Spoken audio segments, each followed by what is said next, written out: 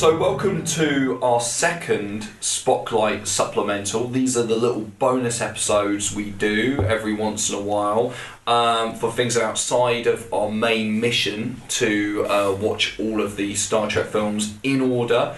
I'm joined by my usual co-hosts of Paul. Hello. And Matt. Hello, how are you? We've also got with us not one but two guest stars. They are kind of experts in what we're going to be talking about today, because today's subject is comedy in Trek. I think Star Trek has a fine tradition. Of the intentional kind. Yes, intentional. It has a fine tradition of intentional and unintentional comedy running through it, all the way through. But our two guests today, Stephen Trumbull and William Stone, are both stand-up comedians. Now, Stephen, why don't you tell us a little bit about how you found your way into stand-up comedy, and then we'll move on to William. Comedy is just something that I wanted to do for years, and like most comedy open micers, there's a good 5 or 6 years of fretting before you eventually do it. I actually feel very, very grateful for it actually in the end, because I think if I'd started doing comedy when I was 20, I would have been a really bad comedian if I imagined me in university. But basically just started... You're 40 now, right? Yeah, no. No, I'm 31 next week, my friend. Just banging around the open mic in London, and if it hadn't gone well, I would never have done it again. How long have you been doing it? A year exactly. A year exactly? What, to the day? Almost to the day, yeah, like to the week at least. I'm sure. This recording in February. Of this recording in February, yeah, just before my birthday. Okay, William, what about yourself? Well, I've been doing stand-up for a year and 3 months, so pretty similar to Steve, yeah. I just started doing open mics in Brighton and then started gigging in London. It's not something, I've always liked comedy, but I haven't always wanted to do stand-up. And then a few friends of mine started doing stand-up, and I thought, oh, okay, that's something that I could do. So I gave it a go. So in comedy, you were thinking about being more writing comedy before, or just not really? I just enjoyed it. Comedy, yeah, absolutely, yeah, and yeah. So seeing people at the top of their game, you watch stuff on TV. It's kind of like, how do you get to that level? But seeing people at the lower down the sort of ladder, it's like, oh yeah, I could do that, and then it's a step-by-step thing, So, right, okay. And you see on TV the people who are debuting on there have done the hard work at the kind of the clubs, haven't they? Yeah, everyone comes through that way. Yeah. Comedy seems to be one of the few things now, or maybe the only thing in the entertainment industry where you can still potentially work your way up, as it were, from the open mic. Building up the amount of minutes you do and everything, like eventually getting kind of a headliner and then seen and make it eventually to that TV status that you were kind of talking about. I did have a question about that actually, because when I first saw you, Steve, it was a 7-minute gig. Everybody's on 7 minutes. Is it like the different blackjack tables? It's like 10-minute. Well, no. It's usually you usually do open mics where you do a 5, and then you are aiming for and reaching for the unattainable tight 5. Yeah. This is where you have a 5 that's full of great jokes, and you have to do about 20 5s to find enough jokes to make a tight 5. And then Brighton luckily does slightly longer sets, which is nice, so 7-8 minutes, and then 10s, but a 10 can get slow very quickly. I bet when it's going bad, 5 minutes can feel like an hour, and you're like, oh god, I've got to fill this. Yeah. The hour is what you're aiming for, isn't it? But that's actually ways off, man. Yeah, obviously. But it is. In the I don't even think about an hour because I can't imagine doing an hour. I mean, I grew up listening to comedians, doing their Netflix specials and stuff. So, so it's one of those things where I think I'm just. I think maybe 20 minutes is my limit in that I'm allowing my brain to think about at the moment. So if someone said, "Here's a Netflix special," you'd be like, Yeah. It depends on style too, because a lot of comedians that I like from the 80s that do one-liners, their specials are like half an hour because you can only do one-liners for so long. Yes. Unless you're Ken Dodd. This is true, and I am not. But yeah, I mean, my 5-minute set is like nearly 30 jokes. You know what I mean? So I can't even imagine doing an hour. Like if that's how many I can get into 5 minutes, you know what I mean? Imagine 2 hours of one-liners. That'd be amazing. Talk to Jimmy Carr. But you guys are two different types of comedian, as you just pointed out. William is kind of like the classic one-liner comedian, and Steve, you are kind of more, I guess, I'd say confessional. The alternative comedian kind of thing, like as it came known in the 80s, does more kind of free-flowing, kind of like, I'd say more conceptual. Confessional, self-deprecating, but without being miserabilist. Anecdotal. Yeah. So not observational, because that's the more mainstream. What's the deal?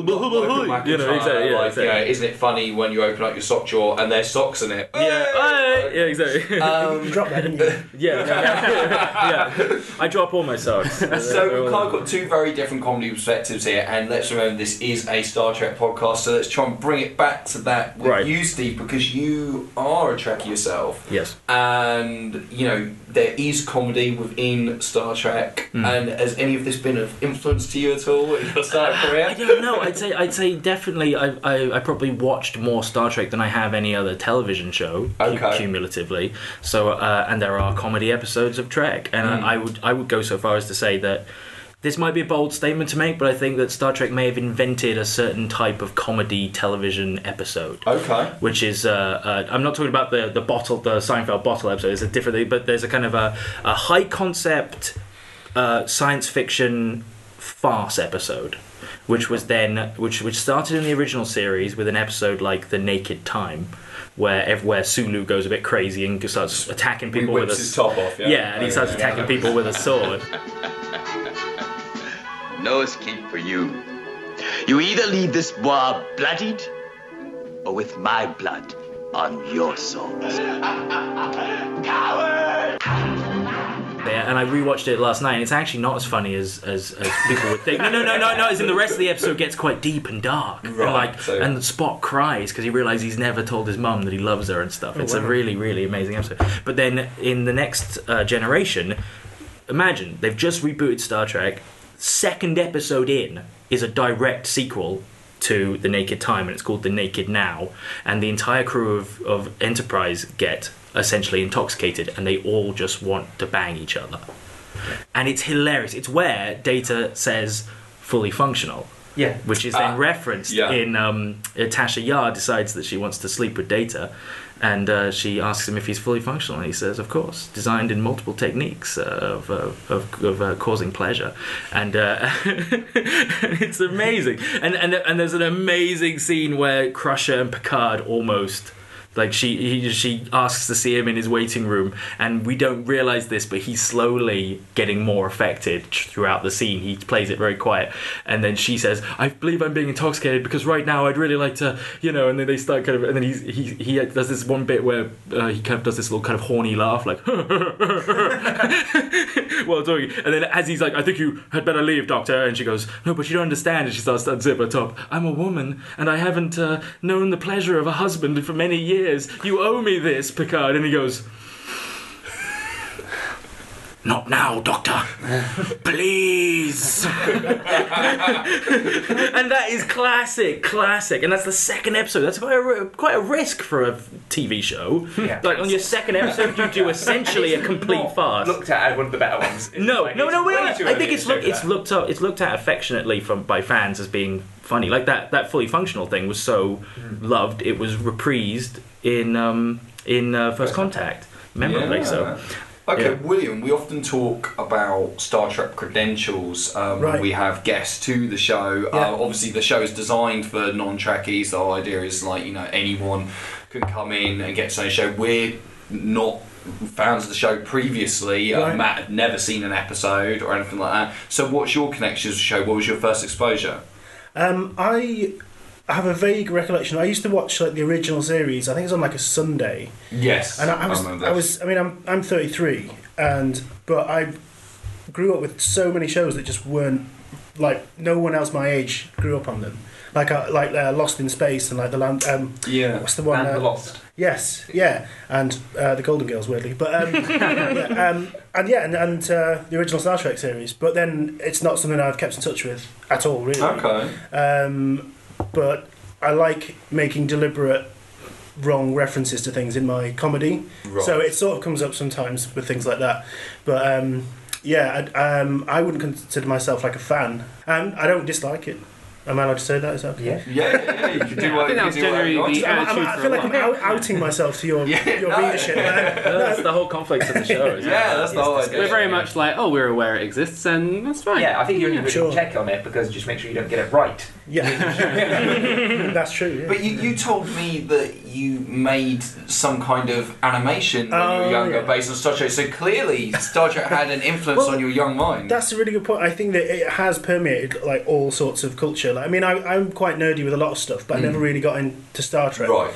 But I think it comes up in everything. It's referenced in so many things. Yeah, it's iconic, isn't it? That original series. In comedy, quite a bit as well. I think.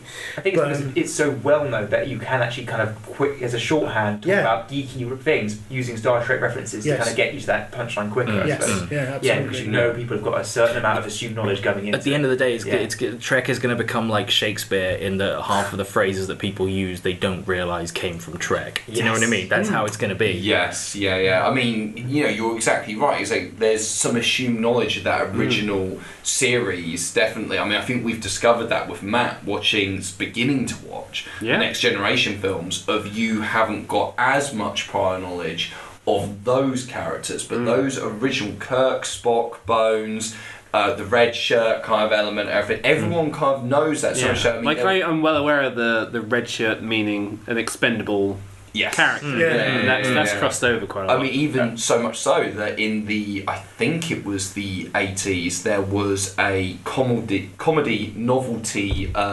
single with Klingons on the Starboard Bow. Anyone remember that? No. 90s. Yeah, was it 90s? Yeah. Okay, wow. Well, that was all based around classic kind of... came to my primary school. Oh, the songwriter. Okay. And they played it, so we all followed it for assembly, and then he goes, and we've got the writers of that hit pop song here with us today at Folkestone County Primary School. Trekking across the universe. On the Starship Enterprise, undercutting Backstage would be cool. It's like, how did it come to this? Like, we should be doing something bigger than a primary school. What a gig! It definitely wasn't the caretaker with a hat on.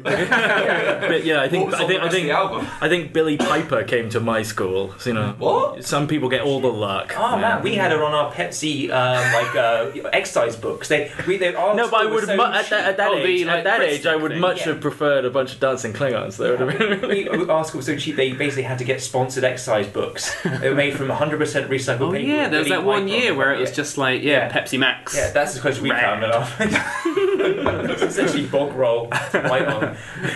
But you were talking about Star Trek being so iconic that sometimes it can be just thrown into jokes just because people have an idea of it. Being that you are a one-liner comedian, have you ever found yourself writing any jokes like Star Trek based that involve that? My very, very early attempt at comedy in high school, when I didn't perform or anything, but I used to quote things off TV a lot and sort of make little characters and stuff and act things out. But I made like a 5-second GIF, which is like my first joke. Man, we're changing with the times. It's great. It was just like this floater in a toilet, and then Spock's head popped in and said, "This must be the captain's log."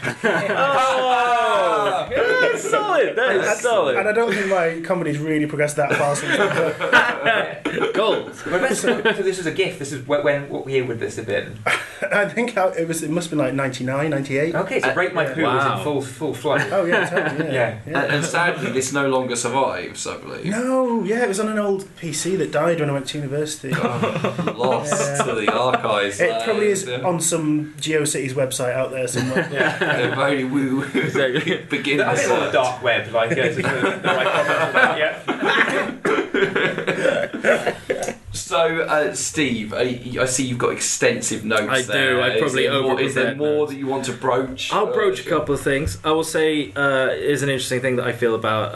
Well, the first thing I was going to say was that the whole high concept farce episode was then later turned into a comedy art form by people like Joss Whedon. So any show where like characters start acting crazy or like they all turn into children or teenagers. Like there's an episode of TNG where the whole crew turn into kids, and it's like the music video for The Miracle by Queen, and so you've got like a young little British kid saying like "Make it so, number one," and it's like there's and there's like an episode where everyone de-evolves into like a fish or a frog or something. Like it's just they just body swapping. Lots of body swapping, lots of Groundhog Day episodes of that, and then later like an actual frog, and then as in like a frog. Like Deanna Troi becomes, I think, half frog. What, like the Fly? But yeah, like the Fly, exactly like the Fly. Exactly. I know. It's stupid. It's stupid, and those are the unintentionally funny episodes. But I think those things then got turned into like in something like Buffy or Angel, some of the funniest. But I think if it wasn't for Star Trek, those type of episodes wouldn't exist in the first place. They're genuinely good. The other thing I would say is that I find it funny that whenever Star Trek tries to create a comedy character, it doesn't usually work. And it's almost the kind of it's always the straight man characters who are the funniest. Like Spock is hilarious. Yeah, very true. The Doctor from Voyager, or Tuvok from Voyager, or Seven of Nine. Even Seven of Nine gets great. I think Seven of Nine is the inheritor of the Spock eyebrow. The number of times her little implant kind of rises. It's beautiful. What he's gesturing to his face, by the way, people at home, with the implant. Audio medium, Steve. I'm putting it in my heart now. Yeah, exactly. So imagine Roger Moore in a silky silver bodysuit, raising his. No, maybe this. You see, William is a one-liner comic. I'm a visual comic. Okay. But no, they've tried to do characters like Neelix and stuff, or the Ferengi. Explaining, Neelix is the chef from Voyager, and he's not a bad character. Of the Star Trek cookbook. He's not a bad character, but he's a bit more, it's a kind of a Jar Jar Binks-ism, of like, whenever you try and be funny, it doesn't work. You need a straight man character. You were mentioning the Ferengi bar guy from... Well, it's not even him, but his whole species. But he's silly. Meant to be a comic character, isn't he? But he's quite well played. The characters that work are the characters that are also kind of dark. So Q is a hilarious character, but he's scary as hell, because he's this kind of prankster god, and he'll show up and he'll essentially do things that result in people dying. Yeah, but and you've got the unflappable Captain Picard, Patrick Stewart just basically, deadpanning him the entire time, and he introduced this, malevolent entity who just loves fucking with him all the time. Exactly. It's funny, and he thinks they're best friends, but Picard hates him. It's a long-suffering, and he just shows up with just vintage one-liners, like you'll see Worf and go, "Oh, hello, Worf. Eaten any good books lately?" and things like that. Like Ralph, tell me why you still micro brain. Yeah, exactly. And then he's like he creates like some sexy women around Riker, and Riker's like, "I don't need your fantasy women, Q." And he goes, "Oh, you weren't like that before the beard." Well, Picard and Kirk both seem to be, or have become, almost comedic through those actors' very distinctive performances in the way their line deliveries, not in the sense of their bad performances at all. I think they're both brilliant, but they have a very distinctive delivery of their lines. Something funny about but both very different for each other. And like, as you say, there's not only something funny about that, but I would say both Shatner and Stewart's performances are easy to impersonate. In terms of for parody, I would say. Yeah, I think also, I don't know if it's just because we send a lot of gifts to each other, but like it has an inordinate amount of it's a treasure trove. Captain Picard, like just when he's acting not serious, it becomes funny, so much funny by comparison to the thing. And so there's just a complete goldmine out there of him doing various facial tics and stuff that he does. Well, even facepalm, it's like that is the image. Everyone knows that. Yeah. Or that one where he's like, there's one where he's like complaining, like, what's the? Are you telling me that? ... Yeah. But we have to bring a narrator in for you, like. Exactly. I think what we'll do is we'll take photographs of you pulling all these. The return of the comedy gif. Like, What I was going to ask Matt, as our novice kind of Star Trek fan for the show. Obviously, you've only been introduced really so far to the movies that we've watched thus far. What do you think are the moments of comedy that stand out for you from what you've seen so far? Well, it's interesting. I imagine the shows, just by their very nature, have more of an opportunity to go comedic, even with full episodes, or just you can have a character going through something in the episode that's kind of funny, or comic relief ones. But for the movies, it's been, like you say, it's never really been one character. It's always been the pairing, I find. So it's the pairing of Kirk and Spock, or Kirk and Bones, and there's so many different kind of duos. Spock and Bones is one of the best. And so many different pairings that bring out the best in each other, and they're just being who they are as characters, and then through that it's just funny. Or the trio as a whole in The Final Frontier. Yeah, any of that campfire stuff. Comedic stuff. Probably so far we've seen the movies. I believe that's the one highlight of that film for you, Paul. I would just say, actually, Trek trying comedy actually really reared its head in our Generations episode. So this is the first introduction of Next Gen crew from Matt, and the first quarter of the film is Data struggling with his emotion ship and trying to be funny. And it really felt flat for you, I could tell, which is hello, it was I'm Mr. Tricorder, and doing all these kind of funny voices. It was a little kind of low hanging fruit kind of thing. To be fair, that does go south very quickly. That whole situation with him, it becomes very kind of scary when he starts freaking out. But then he still does his I just love scanning for life forms. Forms.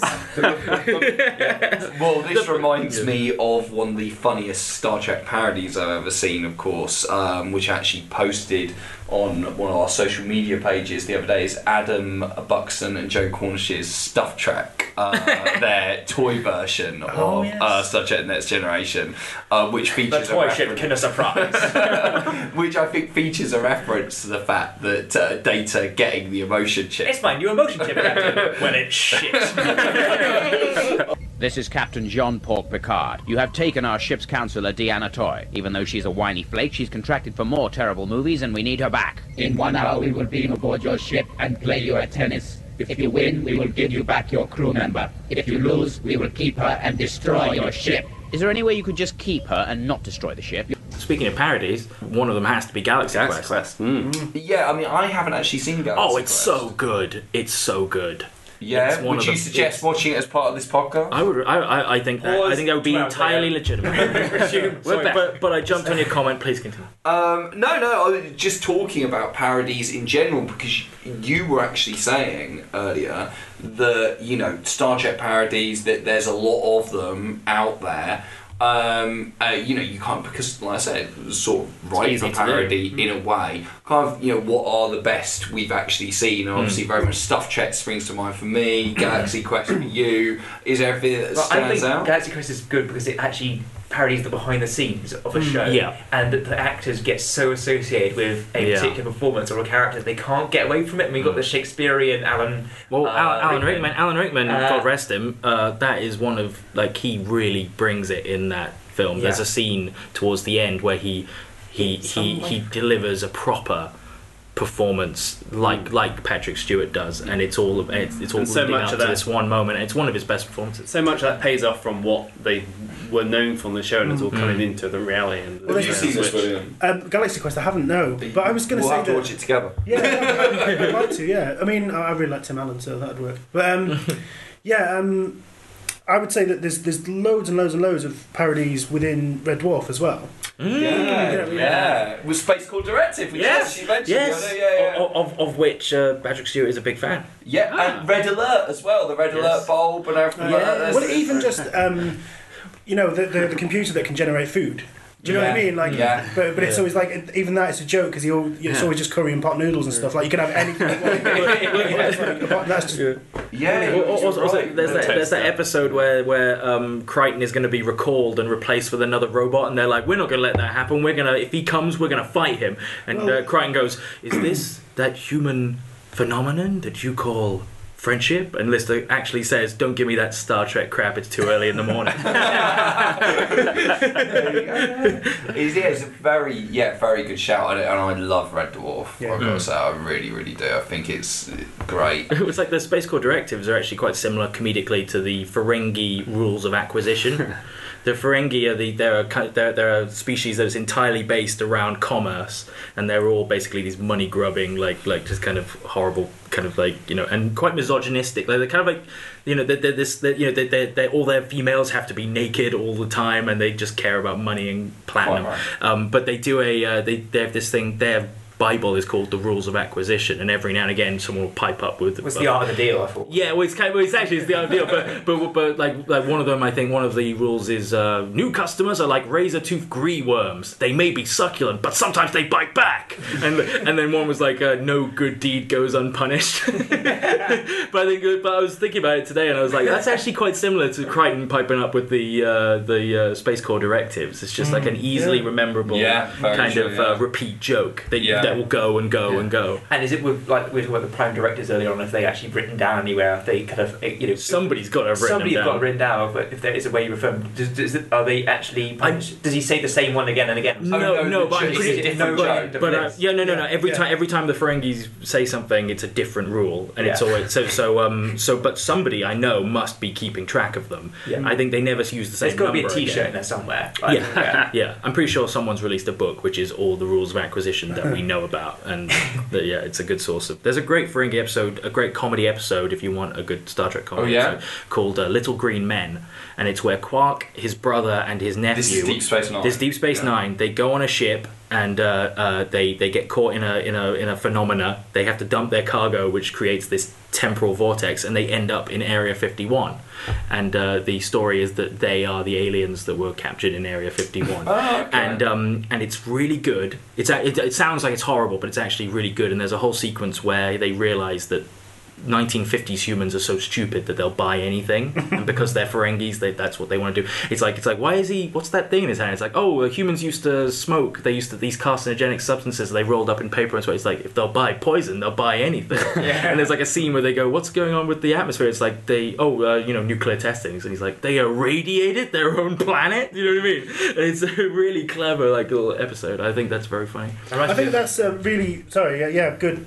One of the biggest comic devices is the fish out of water, and that is what Star Trek is, because there is no normal, so everyone is a fish out of water. There's all these different species together, and it's that contrast between them that creates humour, I think. And it's something I sort of use in my stand-up quite a bit. Is I sort of play not an alien per se, but someone that's like, this is how I see the world, but present it as if that's normal, right? And everyone's like, no, that's not the case, and that's where the humour comes from. Yes, that's very true. Yeah. It's like, and you're completely right in the sense that the whole mission is discovering new life forms as they go along. So, like you say, they're doing that and also, and then wishing you had it. And fish out. Funny you mentioned fish out of water comedy. Of course, definitely one of the prime examples we've seen so far is in The Voyage Home, the fourth Star Trek film, which is completely fish out of water in the sense of the future group of the Enterprise beamed down to 1986. San Francisco, and suddenly they are very much fish out of water there because they have no idea how to interact with people in that time. Hey, watch where you're going, you dumbass! Well, a double dumbass on you! What is this? The Dark Ages and the hello computer and all that kind of thing. Well, that's it. Nuclear vessels. It works all the better as well because they are visibly human.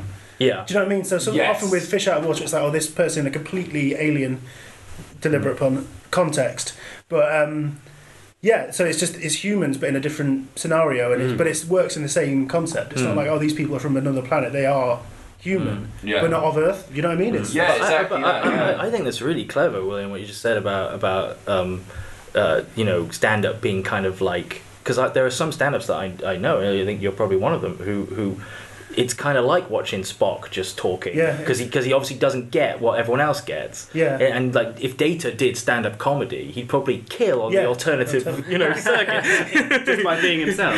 Just by being himself, just talking about like chocolate sundaes. It's like establishing that slightly off baseline. That you're like, this is my normal, and it's slightly off, and so everything has that sudden twist on it. Well, because William, I've seen you perform a couple of times, and essentially, I would say that you play a character on stage. Would you say that's right? Yeah, it's kind of I'd say more of a persona, but that's kind of nitpicking. But I think Really, I just sort of accentuate the nervous side of my personality. And the thing that what I'm aiming for is I think everyone has their own situation in which they feel insecure.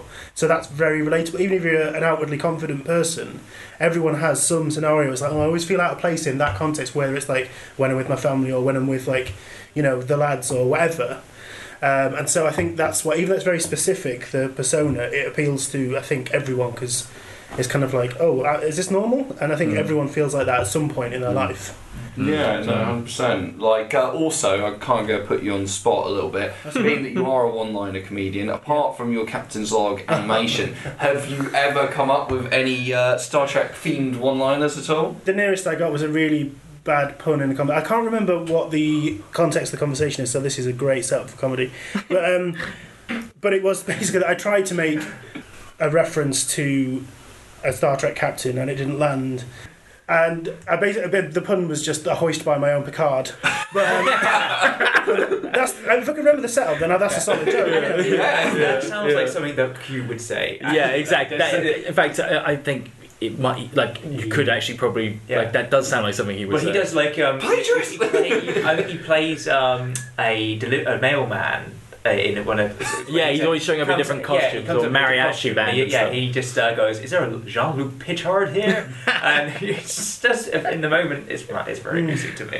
I love how Matt, you still have no idea who the fuck Q is. No, I don't. I think it's a tragedy that they never made one of the feature films with Q. Is Q the doctor with the balding doctor guy? No, that's the gadget guy. He's called the doctor. Right. Yeah, someone explain who Q is properly. Q is an omnipotent, omnipresent being from a place called the Q Continuum, and he is essentially a kind of manic prankster god.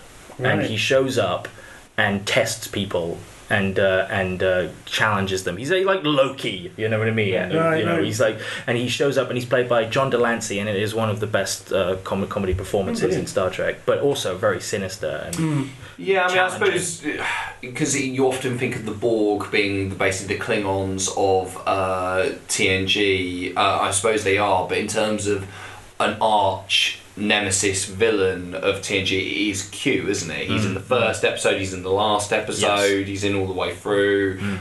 He feels like Picard's Khan in a weird way, kind of but I suppose. But although they have a kind of, you feel like almost a friendly kind of relationship in a weird way. A friend who wants to kill you. Well, no, he doesn't want to kill him. He wants Picard to like him, I think. Right. I think he genuinely, the reason he sends them across the space and they meet the Borg for the first time is because he tries to join the crew and they don't let him. Right. And he's offended by it, that they don't feel like they could use his help.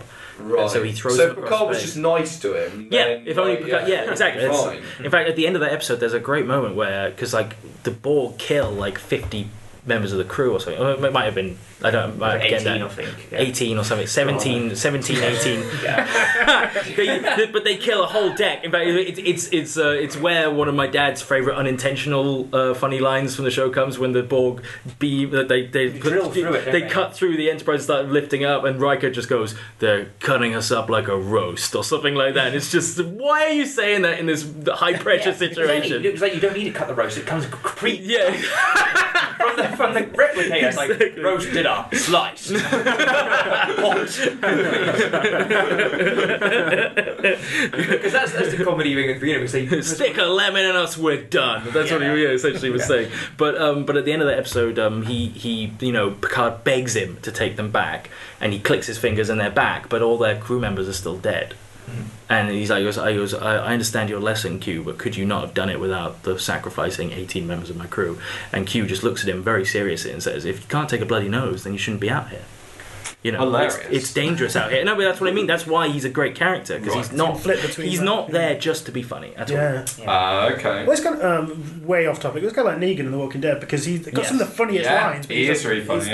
The most evil character. Exactly. But so I think again, it's contrast in comedy is essential, isn't it? I think being able to sort of suddenly surprise people, and you can't do that without contrast. You can't just be like at this level the whole time. You have to. Yeah, this is something that people talk about a lot. A comedy being all about surprise. Do you think that's right? The audience is like the ball. I keep adapting. Keep throwing exactly. They heckle us 3 times and then the other heckle bounces off. But at the same time, do you not find I often find there are times of humour where I can actually see the joke coming, but that's actually what makes me enjoy it. Well, sure. I have a theory about, because I remember somebody said that the first laughs were apes in trees, and the saber-toothed tiger would show up and they'd all leap up into the trees, go ooh, ooh, ooh, like that. And then the moment the tiger left, this is another visual joke. No, the moment the tiger left, the monkeys would look at each other and go like, oh, we almost died, and they'd laugh as a sign of relief. And I think especially when you have a laugh, when you have a joke that's maybe for a second you think it's going to be not very politically correct, or you think you think that they've said something shocking, and then your brain works out what they've said, realise the intention isn't that, and you go, oh, and I can laugh at this, and then you have this relief in you. And I think there are a lot of laughs that are like, what did he say? And there's that initial surprise, as you say, and then it's the relief that it's a joke and that everything's fine that gets people. That's why a whole room can suddenly erupt unexpectedly. I think it all goes back to that evolution of danger. One thing I find funny is that I remember listening to your Philosophy of Trek episode last time. Oh yeah, and I with realized, your twin brother. Yes, with my twin brother David. Your law. You guys were talking about my law. Oh my god, I love you, bro. No, but there's a thing that I realized, which is that the characters in Trek, especially towards the later seasons of like Deep Space Nine and Voyager, the writing gets a little lazier. And Star Trek actually is quite un-PC towards its alien species, in that there's a lot of like, Vulcans, they're all the same. There's a lot of like there's an episode of Voyager where the Doctor creates a holographic family for himself, and so he's this kind of dad in this domestic setting, and he genuinely doesn't want his son to play with a Klingon down the street because Klingons are all violent. And like if you think about the Ferengi, they're this kind of money grubbing, kind of evil. Well, not evil, but kind of like selfish. Like if you replaced Ferengi with a race Jew. or like Jew or Saudi Arabia, or anything like that, it becomes hugely fucked up and problematic. Yeah. So it's interesting, and in some in episodes where the writing has been a little bit more coasty, sometimes you get some sentences that shouldn't be what the Federation say. They should be more enlightened than that. Well, you often feel that the writers, obviously this is all based on Roddenberry's kind of vision, and obviously once he's passed, the writers are kind of freed up to be like, oh, fuck your vision, Gene. Like, we can't do what. Because if you watch kind of documentaries with them interviewed, they often feel like they're a bit sceptical about his vision, go off in another direction. But that's a discussion for another episode. So like revered, like the Star Trek and the way it comes from. Like, they talk about like what it stands for. Yet they are the first people to change what it's about. Exactly. Just can't stick to the guys' principles, because it wouldn't be the show it has become if they went pure Gene Roddenberry. It would have ended and never come back. It's just. Yeah, well, my dad would sometimes turn to me watching and just go, Roddenberry's spinning right now. Like my dad would always know which episodes Roddenberry wouldn't have liked. Yeah, but I think people don't mind direct spinning. Yes, direct line. Exactly. He's a Betazoid, my dad. Hardcore of Trek fans who are like, oh god, I really wish that Roddenberry's ghost would be really upset right now. Yeah. There's not those people who are very vocal, are they? Everybody's happy for the changes. Yeah, exactly. But I feel we're going into a different discussion. Maybe information for a third Spotlight supplemental at some point. Perhaps we could do a seance. Yeah, perform a seance with Gene for a Spotlight guest star. I'm sure that will go down well. I think someone else needs to practice his voice. You might be able to answer a question. We were talking about deliberate and accidental comedy in Star Trek. And what I want to know, I was discussing this morning with my wife, is the Riker sit as funny to everyone else? Yes. And is there a reason behind that, or is the way that Riker sits down? Oh, yes. You must have seen this. Yes, I've seen this on YouTube and stuff like that. Yeah, my instinct was, okay, they're trying to establish that this is like normal but not normal. It's like different. So, but how can we do that in a really subtle way that obviously people don't walk on their hands, and that would be ridiculous. But like, you know, that just like it just reminds you that this is happening somewhere else. Or is it just? But it ends up just being funny. So to me anyway. But the chairs don't have arms. It could just be a glowing example of just how far people will go for any kind of characterization in their character. Did he do it? The writers ain't giving it to you. Did he do it the once and thought, I've got to be consistent now? I'm going to do this every time. This is how I done it. So I think that's a good place to wrap up this bonus episode of Spotlight. But before we go, obviously, as usual, you can track Spotlight down on Instagram, Twitter, Facebook, all of social media. You can also download the podcast at iTunes and Podbean and anywhere else podcasts can be downloaded. Please do. Please subscribe. Please rate and review. We'd love to hear your thoughts on the show. But also, we've got Steve and William here. Can you tell us where to find you online? Yes. No. I am on Twitter. I'm at Stephen Trumbull on Twitter. And with a PH? Yes, with a PH. That's in the middle of Stephen, by the way. Yes, yeah, exactly. The last 30 seconds of sound is my whole Twitter address. It's your qualifications actually off your name. Yeah, but if you track that, then you will always know when and where I'm doing a show in London. Yeah, and you also do artwork as well. Do storyboards, and you've got a website, I believe. Yeah, very old one. I'm more of a word of mouth artist these days. So GeoCities. And go to Spotlight and ask them where they got their fucking art from. Write us a review and give us 5 stars, and then ask a question in that review. Where did you get your beautiful art? It was, of course, provided by Stephen Trumbull, who is a brilliant artist, as you can see from our podcast artwork. So if you want to actually hire him and give him some money to do some artwork, I'm sure he'd appreciate that. We'll draw for food. William, you also do stand up, and I presume we can hear about your gigs online as well? Absolutely, yeah. Well, I'm on Twitter as Stone Comedian, the usual spelling of both those words, and Facebook, William Stone Comedian. Yeah. I swear you've just got a new website up, is that right? Oh yeah. So I've got a brand new state-of-the-art Windows 95 hit counter. I haven't got one of them, no. But sparkles in the background. No, it looks like a Windows 95 desktop. It doesn't look like that era website. Except you're flouncing in the field, pretty much. This is a deliberately retro attempt. You're like the enterprise of websites right now. Yeah, right? kind of. Yeah. Well, it's in reference to my whole act. Is that it's supposed to be a little bit out of touch and stuff. So but that's So that's WilliamStoneComedy.com. Okay, and that will have all your gigs coming up on it, presumably. Yeah, all the information there. Sure. Okay, awesome. And you're both gigging in London and Brighton as well, aren't you? Anywhere else, or are you kind of mostly those spheres right now? I've dabbled with a little bit in New York, but that's whenever I can afford to get up there, which is once a year. Okay. I can match that. A few weeks ago, I did a gig in Essex. What part of Essex? Bright lights, big city. Colchester. Oh, okay. So very nice. Both my parents hail from Essex. So pleased to hear that. Are you doing Edinburgh this year, William?